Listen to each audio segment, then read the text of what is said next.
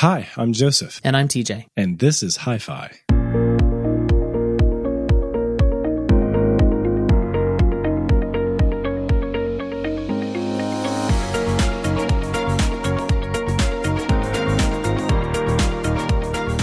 All right, Joe. So I don't know if you had a chance to listen to last week's episode, but my audio was mostly fine. It was the first episode we did on my MacBook Air, and are you going to scold me for rattling my mic, shaking tremors, earthquakes? No, although I should do that, but I wish you would stop. But that aside, there was some just every once in a while like a crackle or a pop on my mic, and as far as I can tell, it's something to do with the MacBook Air. I'm recording again on the MacBook Air, but I've changed some things. First of all, I rebooted the MacBook Air like about an hour ago, and then my my mic was connected to a USB hub, which was then connected to a dock, which is then connected to my MacBook Air. That never posed a problem on my previous work MacBook Pro, which I used to use to record with. However, I'm trying connecting the mic directly to the dock. I don't need it to be connected to the hub or the switch. It's actually a switch. I don't need it to be connected to the switch anymore. So I've connected the mic directly to the hub. So we'll see if this week's episode has any popping or anything in it. I've moved my Hackintosh to the closet. It's completely gone from my desk area. So if I have to go back to that, it'll be annoying to have to pull all that back out and rearrange it. But I hope that we can make this thing work. Well, I'm sorry to hear that you have to work to make a podcast happen. It's always a pain to invest in your opportunities. I find it actually a little bit special that you and I are both going through this transitional time to M1 Macs, using different computers at home than we were for the podcast up to this point. I'm using a Mac Mini now that was sitting in my garage for the better part of 15 months because I had the office computer at home and it was way more powerful. And now I had my choice between my wife's M1 MacBook Air, and then my Mac Mini. And I'm really wondering, TJ, do I want to survive and limp along on this 2018 Mac Mini, or should I trade it in for an M1, or should I get the iMac? I mean, it comes in purple. 2018 Mac Mini answers the question I was going to ask, which is I presume this is an Intel Mac Mini. It is, and not the PowerPC Mac Mini. And it virtually doesn't have a graphics processor at all. And when I got it, I had in mind to get one of those external GPUs. And at first, Apple was, just saying, this is exactly what we want to do. We know that this is going to work. We are very proudly going to offer you the Mac Mini, and we are confident that it'll run just as well as a MacBook Pro if you use an external GPU. Sure. That took me, can I say it, TJ? I bought the Kool-Aid. So you got a eGPU? No, I bought the Kool-Aid in the sense of buying my Mac Mini was the investment, and in the future I was going to get a GPU. But then I never got around to it because by the time the reviews came out about all the GPUs on the market, all of them were pretty sad. Like at best giving them 3 out of 5 stars. I don't know about eGPUs in general. I love my eGPU. And as I mentioned as I talked about at length, I think on last week's episode, I'm annoyed that it doesn't work with the M1 just because the performance is phenomenal. And so my work MacBook Pro, I use my eGPU with my work MacBook Pro all the time, and the difference in performance is astounding. Like it doesn't affect general compute, right? But it does affect anything that affects graphics, which makes the computer feel faster because you don't have weird delays and choppiness in the video because Intel's integrated GPU is just not great, and the eGPU really just makes it feel like a almost different computer. It makes it feel like a desktop class computer, and the fan runs less often, and yada yada. So I'm very happy with my eGPU, and I would highly recommend it. If your Mac Mini supports an eGPU and you want to breathe life into it, okay, I would recommend this very much. Did you say the model of your GPU? What was that? It is a Sonnet. I can get you the exact one here in a minute. Thanks. Yeah, that'd be super. I'm not sure if it's still available because I bought it a while ago. If I could find maybe refurbished or something like that, I wouldn't mind. So Sonnet. There was supposed to be a Blackmagic GPU that came highly recommended. Everybody loves Blackmagic. They were making some of the best cameras over the last few years for indie filmmakers.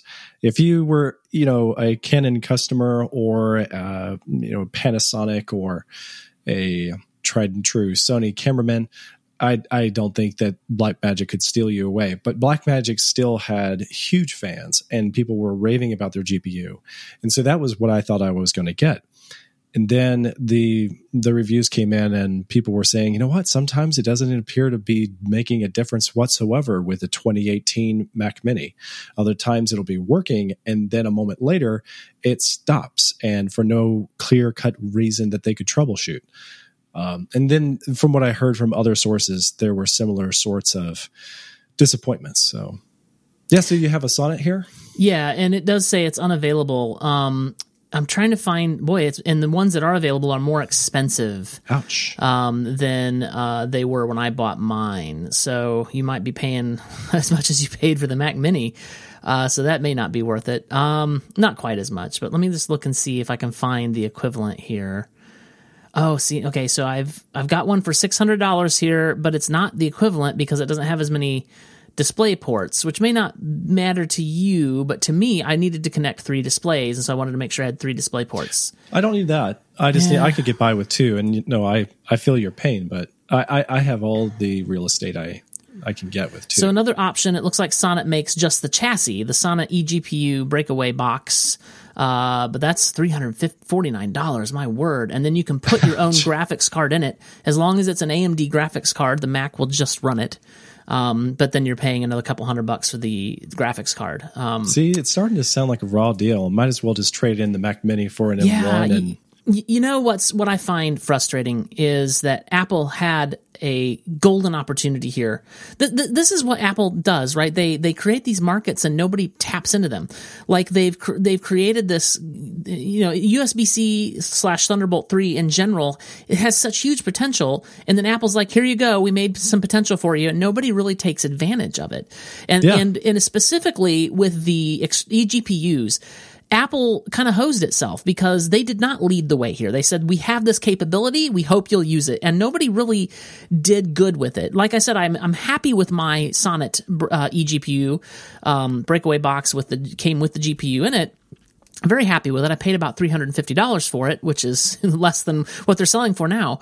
I'm very, very happy with it. But clearly, as I'm looking at the eGPU market here, there's just not anything really great, not anything that I really wanted. And I feel like Apple could have made that. And sure, it probably would be $500 or $600, but they would have led the way. And people are like, oh, that's what we can do.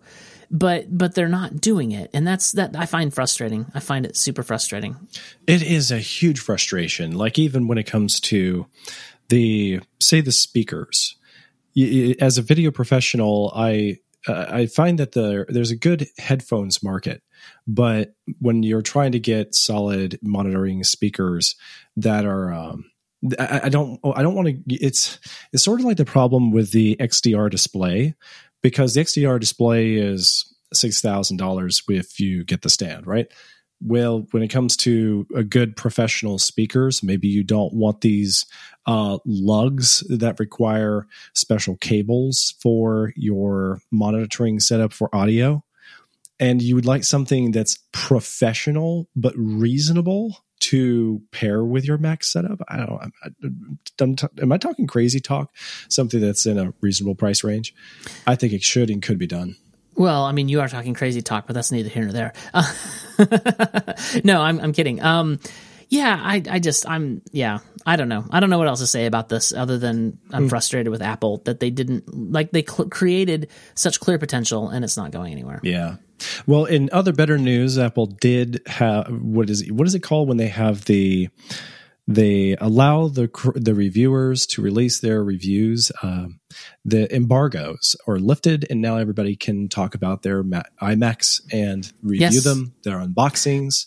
And we got plenty of good reviews and a up close view of all the different computers and their different colors. Yes, I was just listening to Upgrade, the podcast of Jason Snell and Mike Hurley earlier today. It was released sometime during the night. It was in my podcast queue when I woke up. So I was listening to that, and part of that episode today, they talked about Jason's orange iMac. It's unclear to me. I don't remember if he mentioned whether that's a review unit or whether he bought the orange iMac, but he loves it.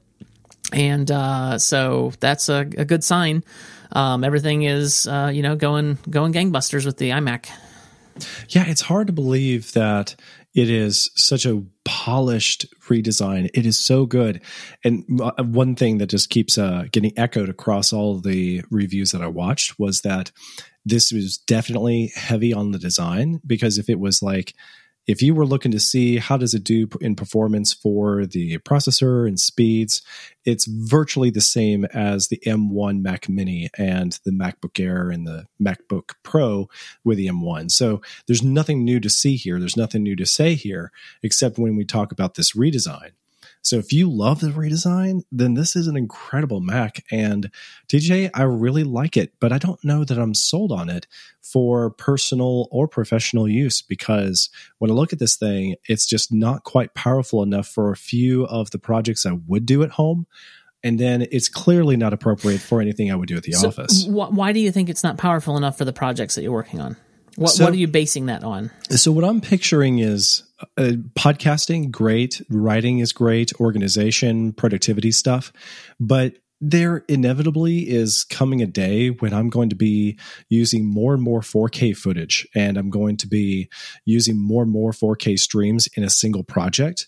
And I think it was iJustine who did a test with 2 or maybe 4 4K streams in a single Final Cut Pro project. And it says that it can well support that. It handles it very well. But it is actually very easy as a documentary filmmaker or as someone who's making special promos and commercials to wind up with footage out the wazoo, and way more than just 2 to 4 streams of 4K footage. So like on a weekly basis, I do a talk show. And what I do is I use 3 cameras and I cheat, and I actually wind up using them in multiple ways to create what appears to be multiple camera angles. And when I do that, I'll actually have more than 4 4K streams. So the iMac wouldn't cut it. So what I'm really hoping to see is the larger iMac, et cetera, and so on. Well, you might be interested, Joe, in this rumor that Mark Gurman has put out there, and usually when Mark Gurman puts something out there on Bloomberg, it's more than just a rumor. There's some heft to it. I find he usually has things generally right, although his naming and various reasons why things are the way they are typically aren't. But the details typically are accurate. So he is saying here on the Bloomberg article, which we'll link in the show notes, that Apple is preparing to release several new Mac laptops and desktops with faster processors. You don't say. We know, of course, they're in the midst of this transition. And TJ, I don't know if you heard, but I also heard announced this week that Nintendo is also working on a new Mario game, if you can believe that. Well, shocker. But what's in the cards here is this article to me is more about some of the details. So redesigned MacBook Pros are expected to debut as early as this summer. I would sort of expect maybe they'll be announced at WWDC. So we'll see. And then that's supposed to be followed by a revamped MacBook Air, which is interesting since they just revamped it. But maybe so when did this MacBook Air come out? Was that last year, right? It was late last year. That's right. So potentially this could be in the fall, right? So it'd be basically on a yearly cycle, which we haven't seen Macs on a yearly cycle in a while. So that would actually be a good thing, I think, is to see things being updated on a yearly cycle with the Macs, just like they are with iPads and iPhones. I think that would be a great sign of Apple's increased interest in this platform. Another way I could see them cutting it is if they wanted to do a redesign of the MacBook Air to have color schemes like the iMac, then maybe this is why they would bring it in so quickly. Yeah, and Mark Gurman says they're also working, of course, and we know this, it's just a question of the details, right? Where they're working on a higher end, of course, the Mac Pro, a higher end Mac Mini desktop, and a larger iMac. That's all tracks with my thinking as well. It's very clear to me that they're starting at the low end, and they've updated the low end of pretty much their whole product line, right? Except for the Mac Pro, which doesn't have a low end. So you've got MacBook Air, Mac Mini, the lowest end MacBook Pro. You've got the iMac. And so now what remains is to come back in and do another pass where you do the higher end of those products. So you've got a higher end Mac Mini, you've got the MacBook Pro at the top of the line, and then you've got the iMac at the top of the line. I wonder, Joe, if they'll call the new iMac the iMac Pro, because the iMac Pro is a slot that they could still fill, and that they could call the bigger iMac the iMac Pro. There's a couple of there's positives and negatives to that from Apple's perspective. A positive would be, oh, well, this is clearly our Pro machine, but then that might unnecessarily turn away customers looking for a larger screen iMac, but they're like, oh, well, I don't need it to be Pro. So there's positives and negatives to that thinking, but I wonder if they'll do something like that. So specifically here, of course, is the chips that they're working on. Apple plans to, of course, put newer, better chips in the higher end MacBook Pros. This is as I would expect, and this rumor is in line with what I was expecting, which is basically an increased core count. So they'll have much higher, a much higher core count in the MacBook Pro, and then if you read on further down this article, it talks about an extremely high core count for the Mac Pro. This all makes sense to me, and it's kind of the way that Apple is going, is not by increasing speeds, but by increasing cores. So that if so your applications have to be parallelized in order to, they can't be single threaded. They have to be multi-threaded in order to take advantage of the processor power. But that all makes sense, and especially if you have. Even if you have applications that are single-threaded, you can have many of them because they can all run on separate cores. This whole thing makes a lot of sense to me.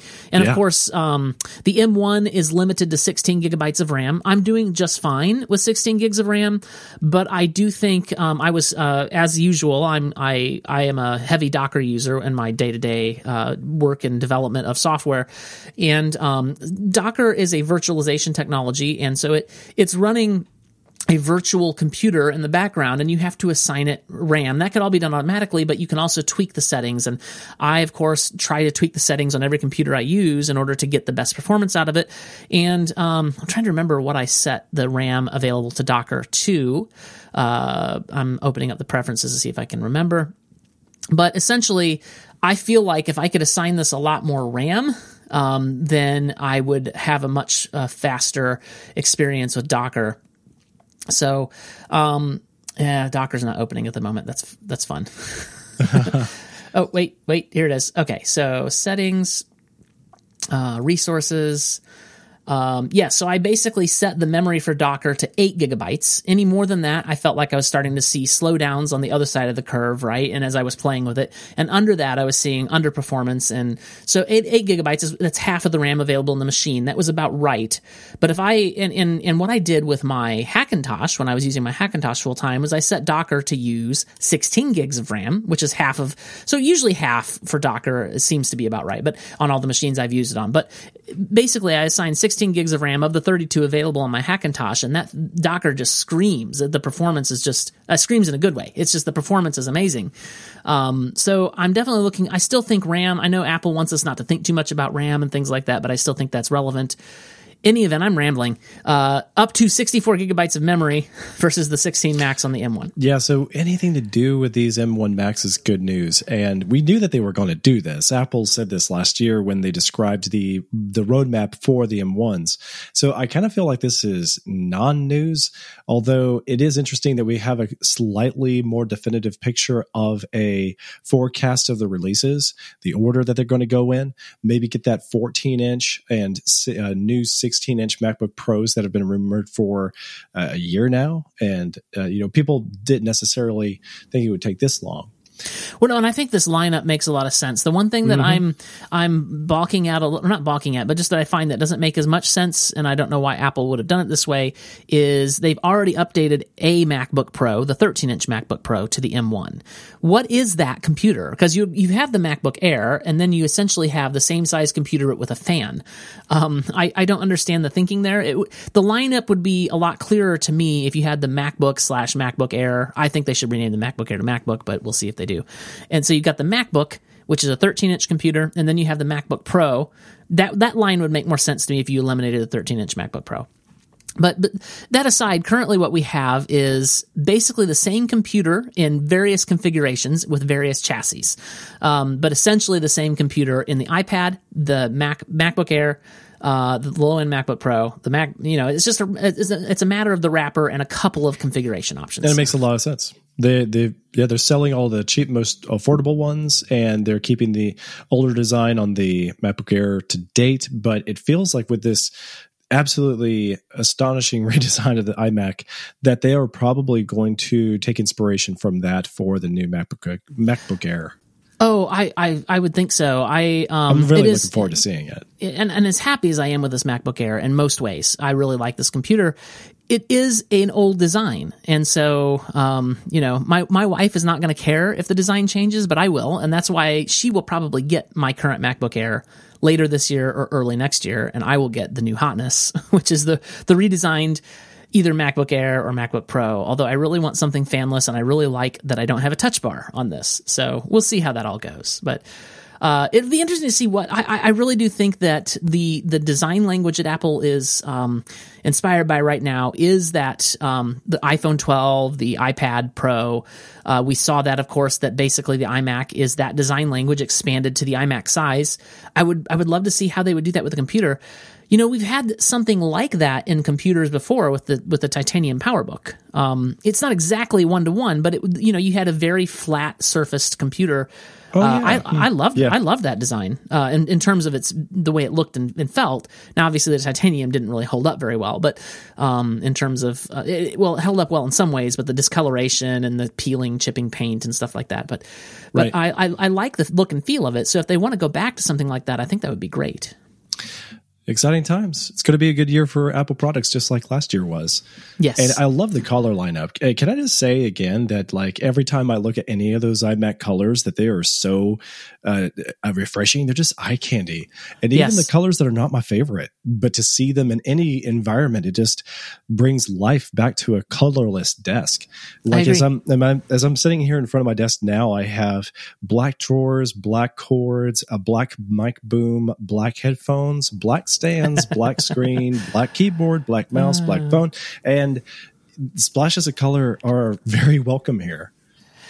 Yeah, and I have to say I've been a dark or black product person, and I get silver when those aren't available for most of my life. But here I am with this gold MacBook Air, and I love it. I love the color. I love that it's different.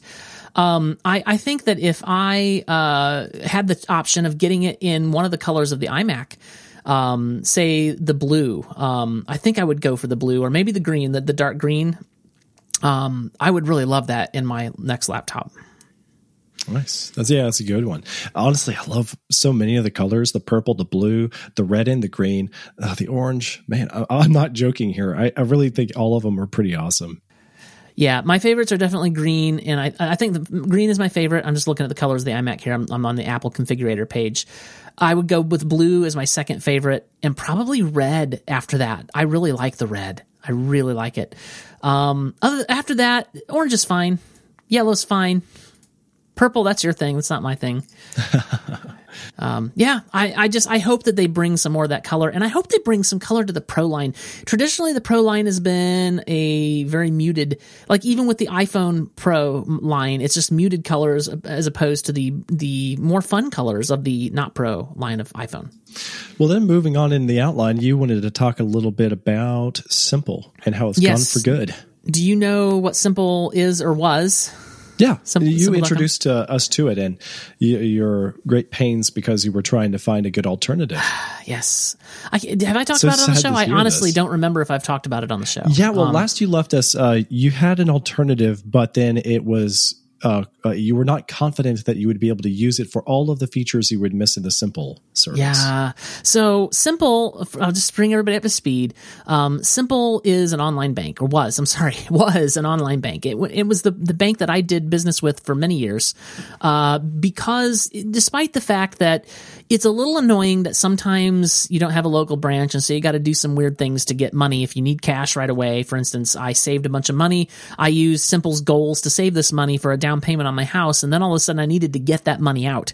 That was I don't know if I should say the amount of the down payment, but it was a large sum of money, over $15,000. Let's put it that way. It was significantly more than that, and I had saved that over several years in Simple in their goals.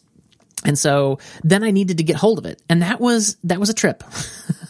Because normally for most of your stuff, your transactions are all going through your debit card or whatever, or you're writing a check and it's all fine. And those are smaller sums of money and that's all great.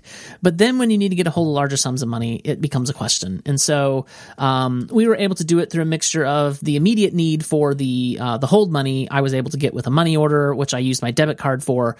And then I was able to move money around to, places where, and there's also a limit on the amount of that you could write checks with Simple. And so I was able to move money out into a brick and mortar that I still had. I was able to do an ACH transfer and then write a check, and that all went through. That was all great. So anyway, those were downsides of doing online only banking. And other than that, Simple was great. What I loved about Simple was the goals. I used goals, as I just mentioned, I used it to save several $1,000 for down payments. I've used it to save for buying cars. I've used it to save for all sorts of things. And what Simple would do is you would say, here is the amount that I want this goal to reach. Here's what I need it by. And it would calculate how much money per day. And then as long as you kept enough money in your what Simple called safe to spend, it's all one account, right? It's just roped off sections. And so as long as you kept enough money in your safe to spend area, it would transfer that money every day into the goal, and then you eventually fund your goal. It's a fantastic way to save money, and it keeps you really disciplined and all that stuff. And Simple had a great user interface. I just don't, there's just still is not anything like it. Unfortunately, BBVA was acquired by PNC. This all bank, like so many banks are being acquired these days. Like my business bank, just as an aside, I was banking with a business bank. They were acquired by another bank, and I did not like this new bank at all. So I went to a different bank, Capital Bank, and then a month later they were acquired by First Tennessee something or other, and I hated that bank too. And so it's just all these acquisitions and mergers all the time. It's awful. It's awful. And so BBVA, which was the bank behind Simple, was acquired by PNC. PNC said, we don't want anything to do with Simple. We're shutting it down. And I had hoped that what would happen with Simple was that the rest of the industry would see, oh, this is how you do online banking right. No, that's not what they did. What they did is they said, we have money. We're going to put some money on the table to make that go away. And that's exactly what they did. Mm-hmm. So there are some options. I have switched to One Finance, and they have a great presence on Twitter. I love their CEO. I love some of the stuff that One Finance is doing. But over the last several months, I've had just various problems, and customer support has been completely unhelpful. Just various things. They recently introduced check cashing. Finally, what bank doesn't cash checks?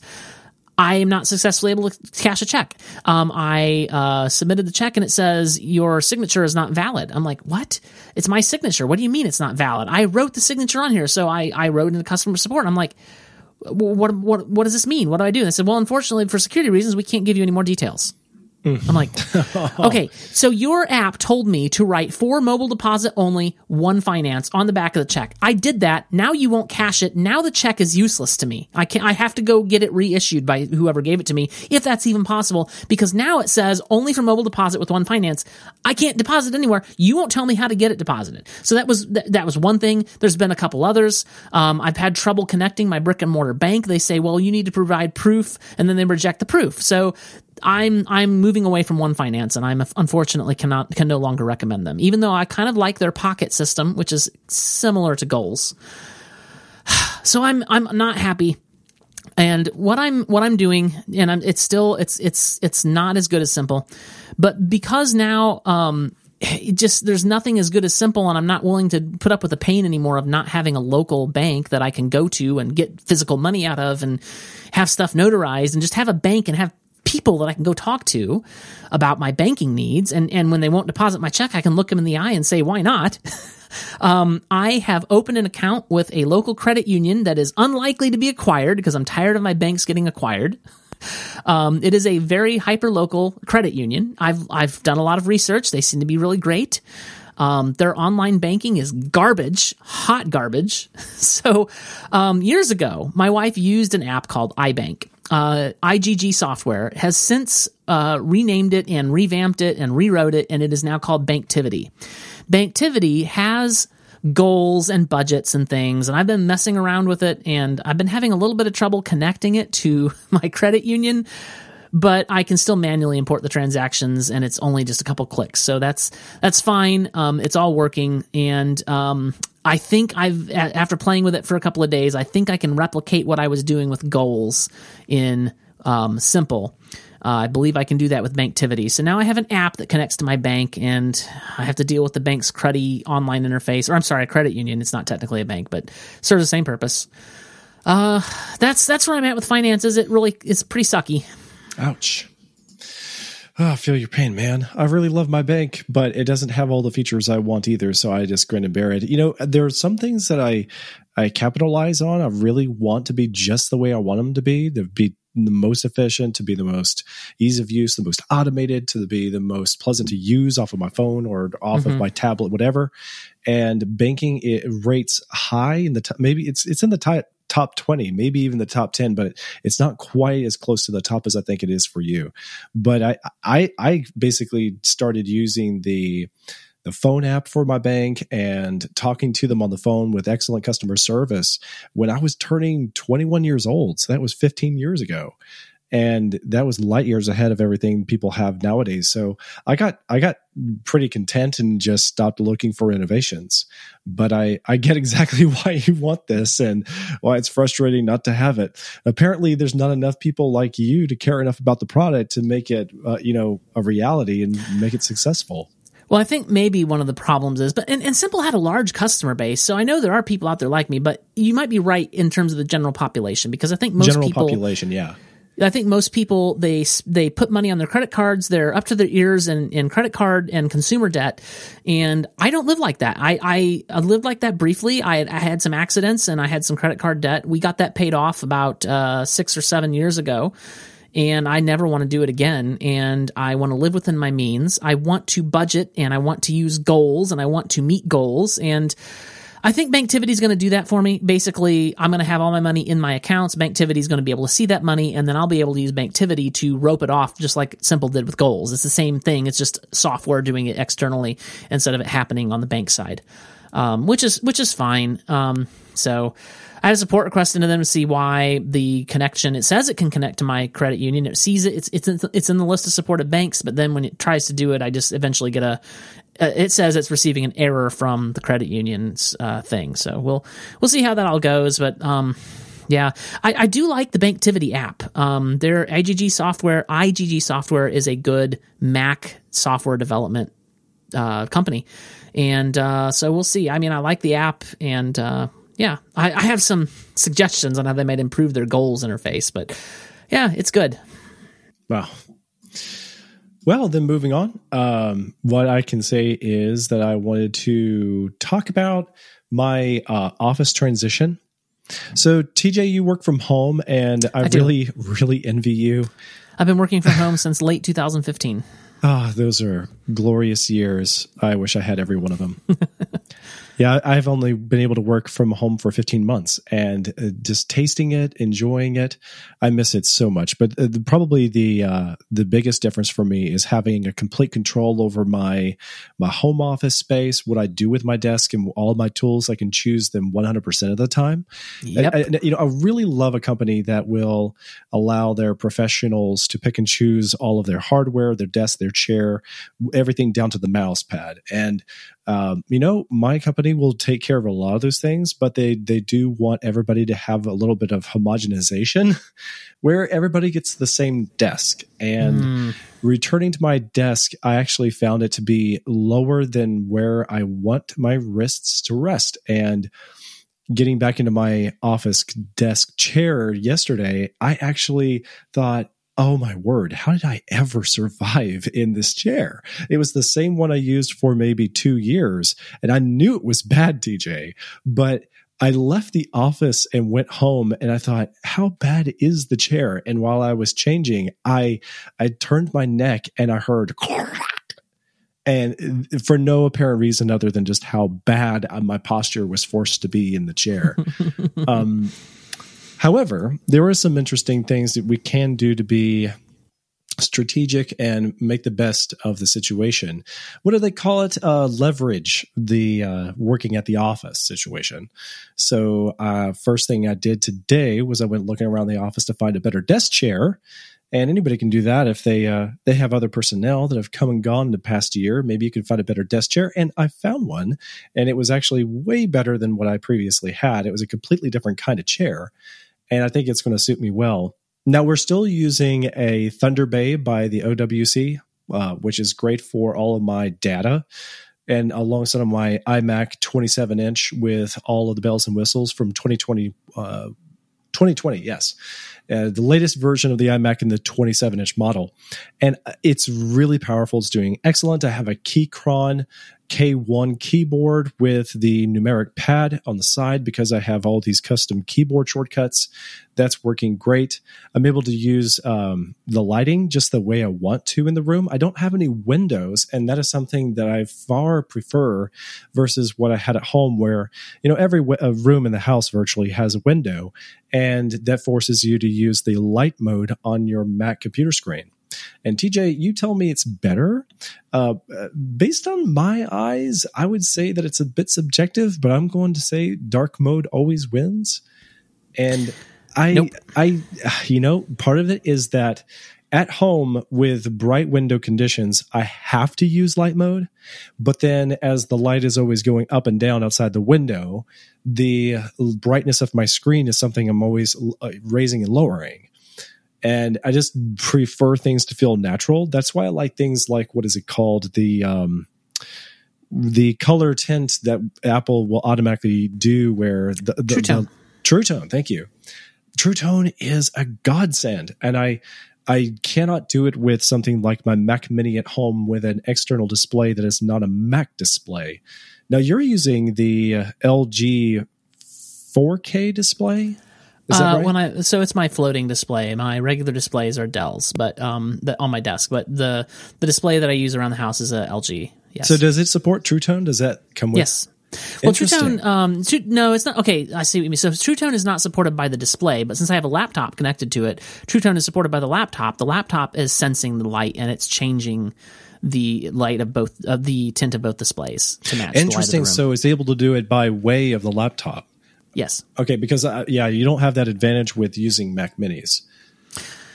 Right. I presume the Mac Mini does not have a light sensor in it to detect the tint and the type of light. It doesn't have those sensors in it. No. Man, just even thinking about that, while we were discussing things, I actually did go to apple.com and looked at what I could get as a trade-in on my Mac Mini, and it's good enough. I'd be happy with that trade-in. So then I was looking at, well, what if I got the M1 Mac Mini? And then now just thinking about the fact that I would be lacking True Tone is enough to make me reconsider whether or not I want to get the iMac or something. Maybe one of those MacBook Airs. I never heard how they perform. TJ, can you tell me about the MacBook Air? Oh, that's right. My wife has one. Yeah, I was just reading a technical document by Apple, and True Tone is basically only available in the laptops because that's what has the sensors. So an Apple doesn't. So if you take away the laptop, then you wouldn't have it on your LG display. Huh. Correct. And I've actually, we're occasionally just trying out. I don't prefer clamshell mode, but like if I do clamshell mode, then True Tone goes away because the sensor is underneath the lid. Yeah, and it also apparently there is built-in ambient light sensors on Apple Pro Display XDR. If you want to pay $6,000 or $5,000 or whatever that is for that display, you can do that. Otherwise, okay. Yeah, you have to have a laptop. All right. Well, so at the end of the day, what I'm saying is that the Intel-based Mac at the office is glorious. I'm just not willing to spend that much money for the kind of video projects I want to do from home. What I'm thinking about, TJ, is I want to help my daughter start doing a YouTube channel responsibly and work alongside of her and give her some advice and coach her along the way. I know how to be a filmmaker. I've been doing it now for 20 years. So I can show my daughter, and she really wants to do this. It wasn't my idea. So I figure if she's going to make videos, then I can help her out if she's willing and going to welcome my advice. And she has. So we started watching a, quote, master YouTube course by Matt Diavella that is currently available, fairly brand new, and the ability to join the course may be closed for now, but he's had some excellent marketing, and he's got many videos on YouTube talking about it and his newsletter. So if you hadn't already heard about it, you probably weren't interested, but it's excellent. And my daughter and I started watching it together. And what I'm trying to do is weigh how much power do I want in a home workstation, and what can I do, get by without? Because, my most powerful stuff is at the office. Not easy. I've been using this MacBook Air as my primary workstation, and it hasn't let me down so far. I'll tell you what, too. I just got back from a few days of PTO, doing some traveling with the family, and took my MacBook Air, of course, and my work laptop stayed at home, and so I've been using my MacBook Air, and I got home, and today was my first day back at work, and I fired up the laptop, and boy, that thing is as hot as the sun. It feels like it's burning my fingers off, and I would say I would launch it into the sun, except I'm pretty sure it would damage the sun as hot as it is. So, I'm very happy with this MacBook Air. I can recommend it. It's nice, and it gets a little warm occasionally, but not like boil, not like fry eggs on it like my MacBook Pro. Yeah. Well, I definitely will take your thoughts into consideration. I love my wife's MacBook Air. I'm just not convinced how much I want to actually do something like Final Cut Pro work off of the display. Yeah, I can't speak to Final Cut Pro, although I've heard that it does great on the M1, but I can't really speak to it because I don't use Final Cut Pro these days. Used to, back before I did basically Final Cut Pro 10 was coming out as I was exiting the industry, but and I've done some work in Final Cut Pro 10, but man, I'm a classic Final Cut user, Joe. Yeah. Final Cut 7, 6 days. Yeah. Those were good times. Well, I started in Final Cut 4. So I started in Final Cut 3. Woo. Nice. Were you on Mac OS 9? No, I think that was Final Cut 2. It was Mac OS 9. Yeah. So other than that, I'm getting some new studio lights. I'm thinking about upgrading my cameras in the near future, or at least getting a better camera for my daughter's YouTube channel. And I'll keep you posted about my experience with new camera gear if I get into that. So you don't think that Apple's 720p camera in their laptops is good enough? Yeah, actually, even with the iMac upgrade, I think we can do better. Oh yeah, 1080, that'll be fine. Our friend Rob, who does the Equinox podcast with me, yes, he got a 4K. I feel like I know him. He doesn't even know who I am, but I feel like I know him because I listen to the podcast. Yeah, well, he's funny got how podcasts a 4K, external smart camera, and even that, he's saying, I don't know if this is good enough for what I wanted to do, and. Yeah, so I don't understand why Apple is averse to giving us a really powerful smart camera, especially in our day and age, and knowing that Apple computers are promoted, they market them for being excellent for creative professionals. Well, what Apple gives on the one hand, they take away with the other. So right. So new lights, new chairs, new keyboards, new monitors, new everything, TJ. It's going to be very expensive. Or just get a MacBook Air. And run Final Cut Pro on it. The downside of getting a MacBook Air, though, right now is, as we discussed, Apple's going to be releasing more computers. And that's always true, but we're in the middle of a transition, and we believe they're going to be updating, years old designs, not just the internals. So yeah, so can I limp along with what I've got? Can you? I don't know. I mean, even though they would introduce some new computers in the near future. We don't know that those are going to be the right ones. Like, I'm not convinced what I want would be a 14 or 16-inch MacBook Pro. I'd be willing to wager, Joe, that the 2018 Mac Mini is far more powerful than the Power Mac G5s that I was editing on back in the day at the office. This is true. Of the film company I was working at.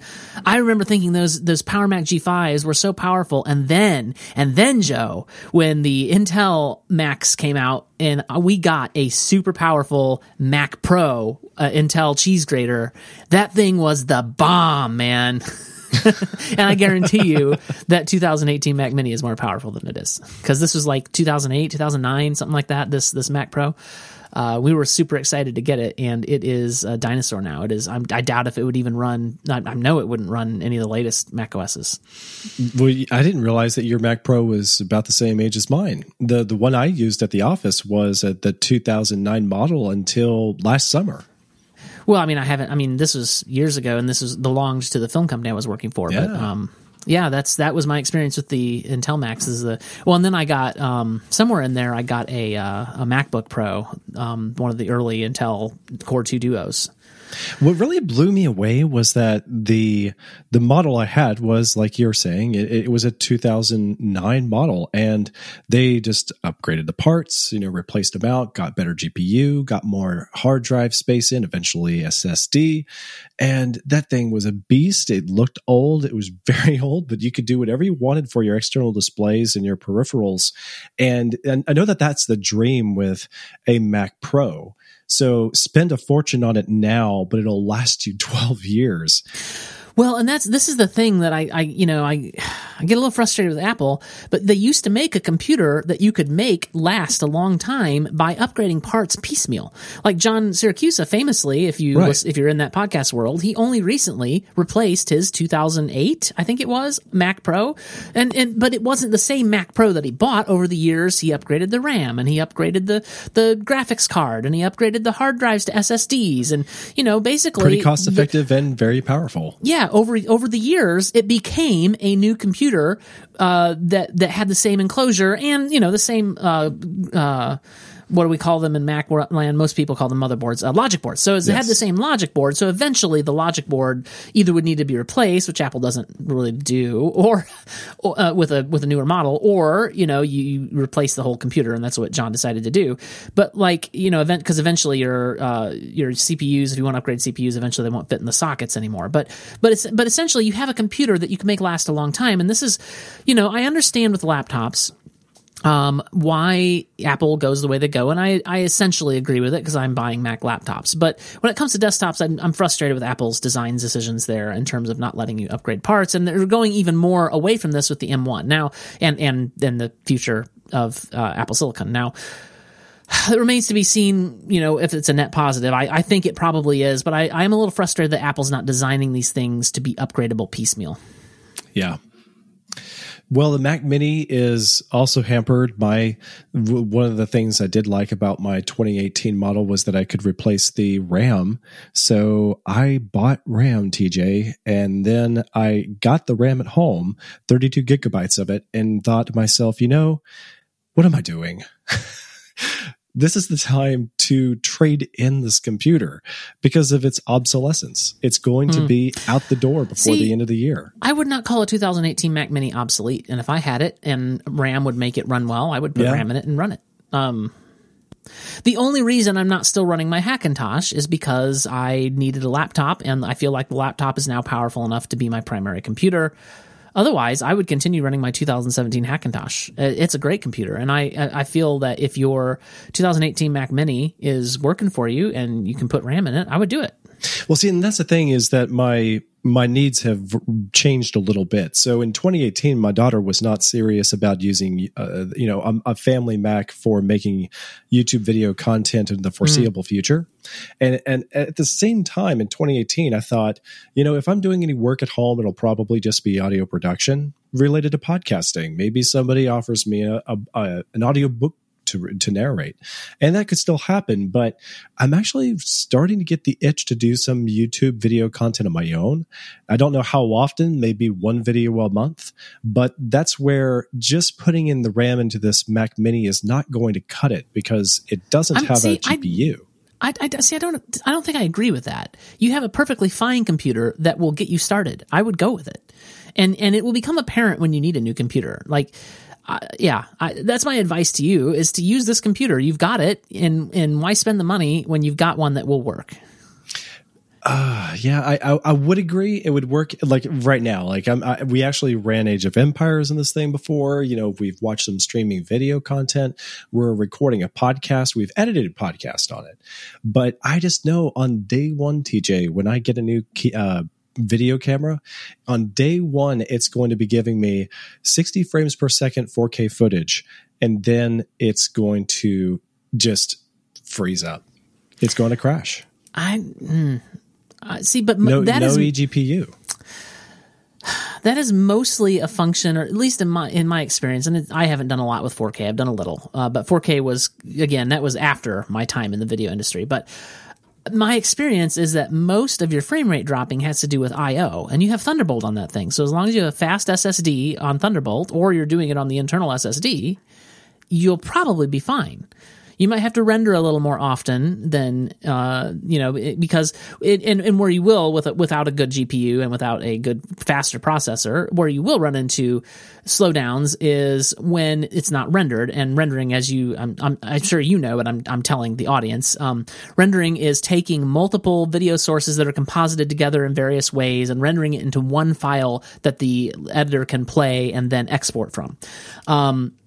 And it does, basically you do Command R, at least in the old days. And Final Cut 10, I think, does this automatically. But in the old days, you selected your points, or you did the whole timeline, and you did Command R, and it would render it out. Anything that showed a yellow or a red line that it couldn't play in real time, and it would render it to a file. So you'll probably have to let things render more often, because compositing things together is not going to be as nice. But again, this is the way we used to do things, Joe. I've edited whole films. I've edited whole documentaries where basically, because of the way our computers were, you could composite a couple of things together, but by the time you added a third layer, you had to render that puppy because it wasn't going to play. We were working with FireWire 400 at the time. Yeah. It's hard. It really is. Like, I want to believe you, and I thought on paper that would work, but I've already watched and read the reviews about the Mac Mini 2018. Well, what's the harm in trying, though? It sounds like you haven't even tried it. No. I'm saying that I have not tried it, but I'm looking at all the people that I know and trust. They've already done the tests. They've already found that the eGPUs are inconsistently working when they do speed tests. They see it when it runs, and they see it when it cuts off. And then if you take the eGPU out of the equation, then we're talking about just like a killer amount of sluggishness trying to create a video file proxy, or getting a frame rate that is remotely acceptable for playback for previewing your video content. So without the eGPU, it's unbearable. With the GPU, it's going to be intermittent, and it's going to stop working for no clear-cut definitive reason. Yeah, I cannot speak to how the eGPU will work with Final Cut or whatever video nonlinear editor you choose to use, but in my experience with my eGPU, I have not had intermittent usage. But again, I'm just using it for external displays. But I have not had anything intermittent. I hadn't had connection issues. It just works. Well, for what it's worth, I am using my Mac Mini with a 4K monitor right now. It actually does really great. It's pretty legit, and I really like this display. It's a Hewlett Packard display. It's not one of the highest end multi-$1,000 color monitoring displays, but for doing the everyday stuff, it's pretty close. So the next time you are up my way, bring your Mac Mini, and we'll connect it to my eGPU, and we'll run some tests. Oh, that would be fabulous. I would like that a lot. Yeah. Okay. And my eGPU is already connected to some displays, so we can just light up my 3 4K displays with it and see how it does. Interesting. Okay, I can see that working. I'll take you up on that offer. Great. All right. Well, is that a show? I think that's a show, Joe. If people want to find out more about the things that we talked about, they want the links, they want to, anytime we reference something and said you'll find the links in the show notes, well, you can go to nightowl.fm/hi-fi/30 because this is our 30th episode, and you will find the links on that page. And additionally, if you have any good, decent podcast app that pulls in the podcast, they will also pull in the show notes because we keep those show notes in the feed as well. And so you can go to your phone and you can click on all those links and it'll be great. So until our next episode, I think that's our show, and we'll talk to you then. Catch you later.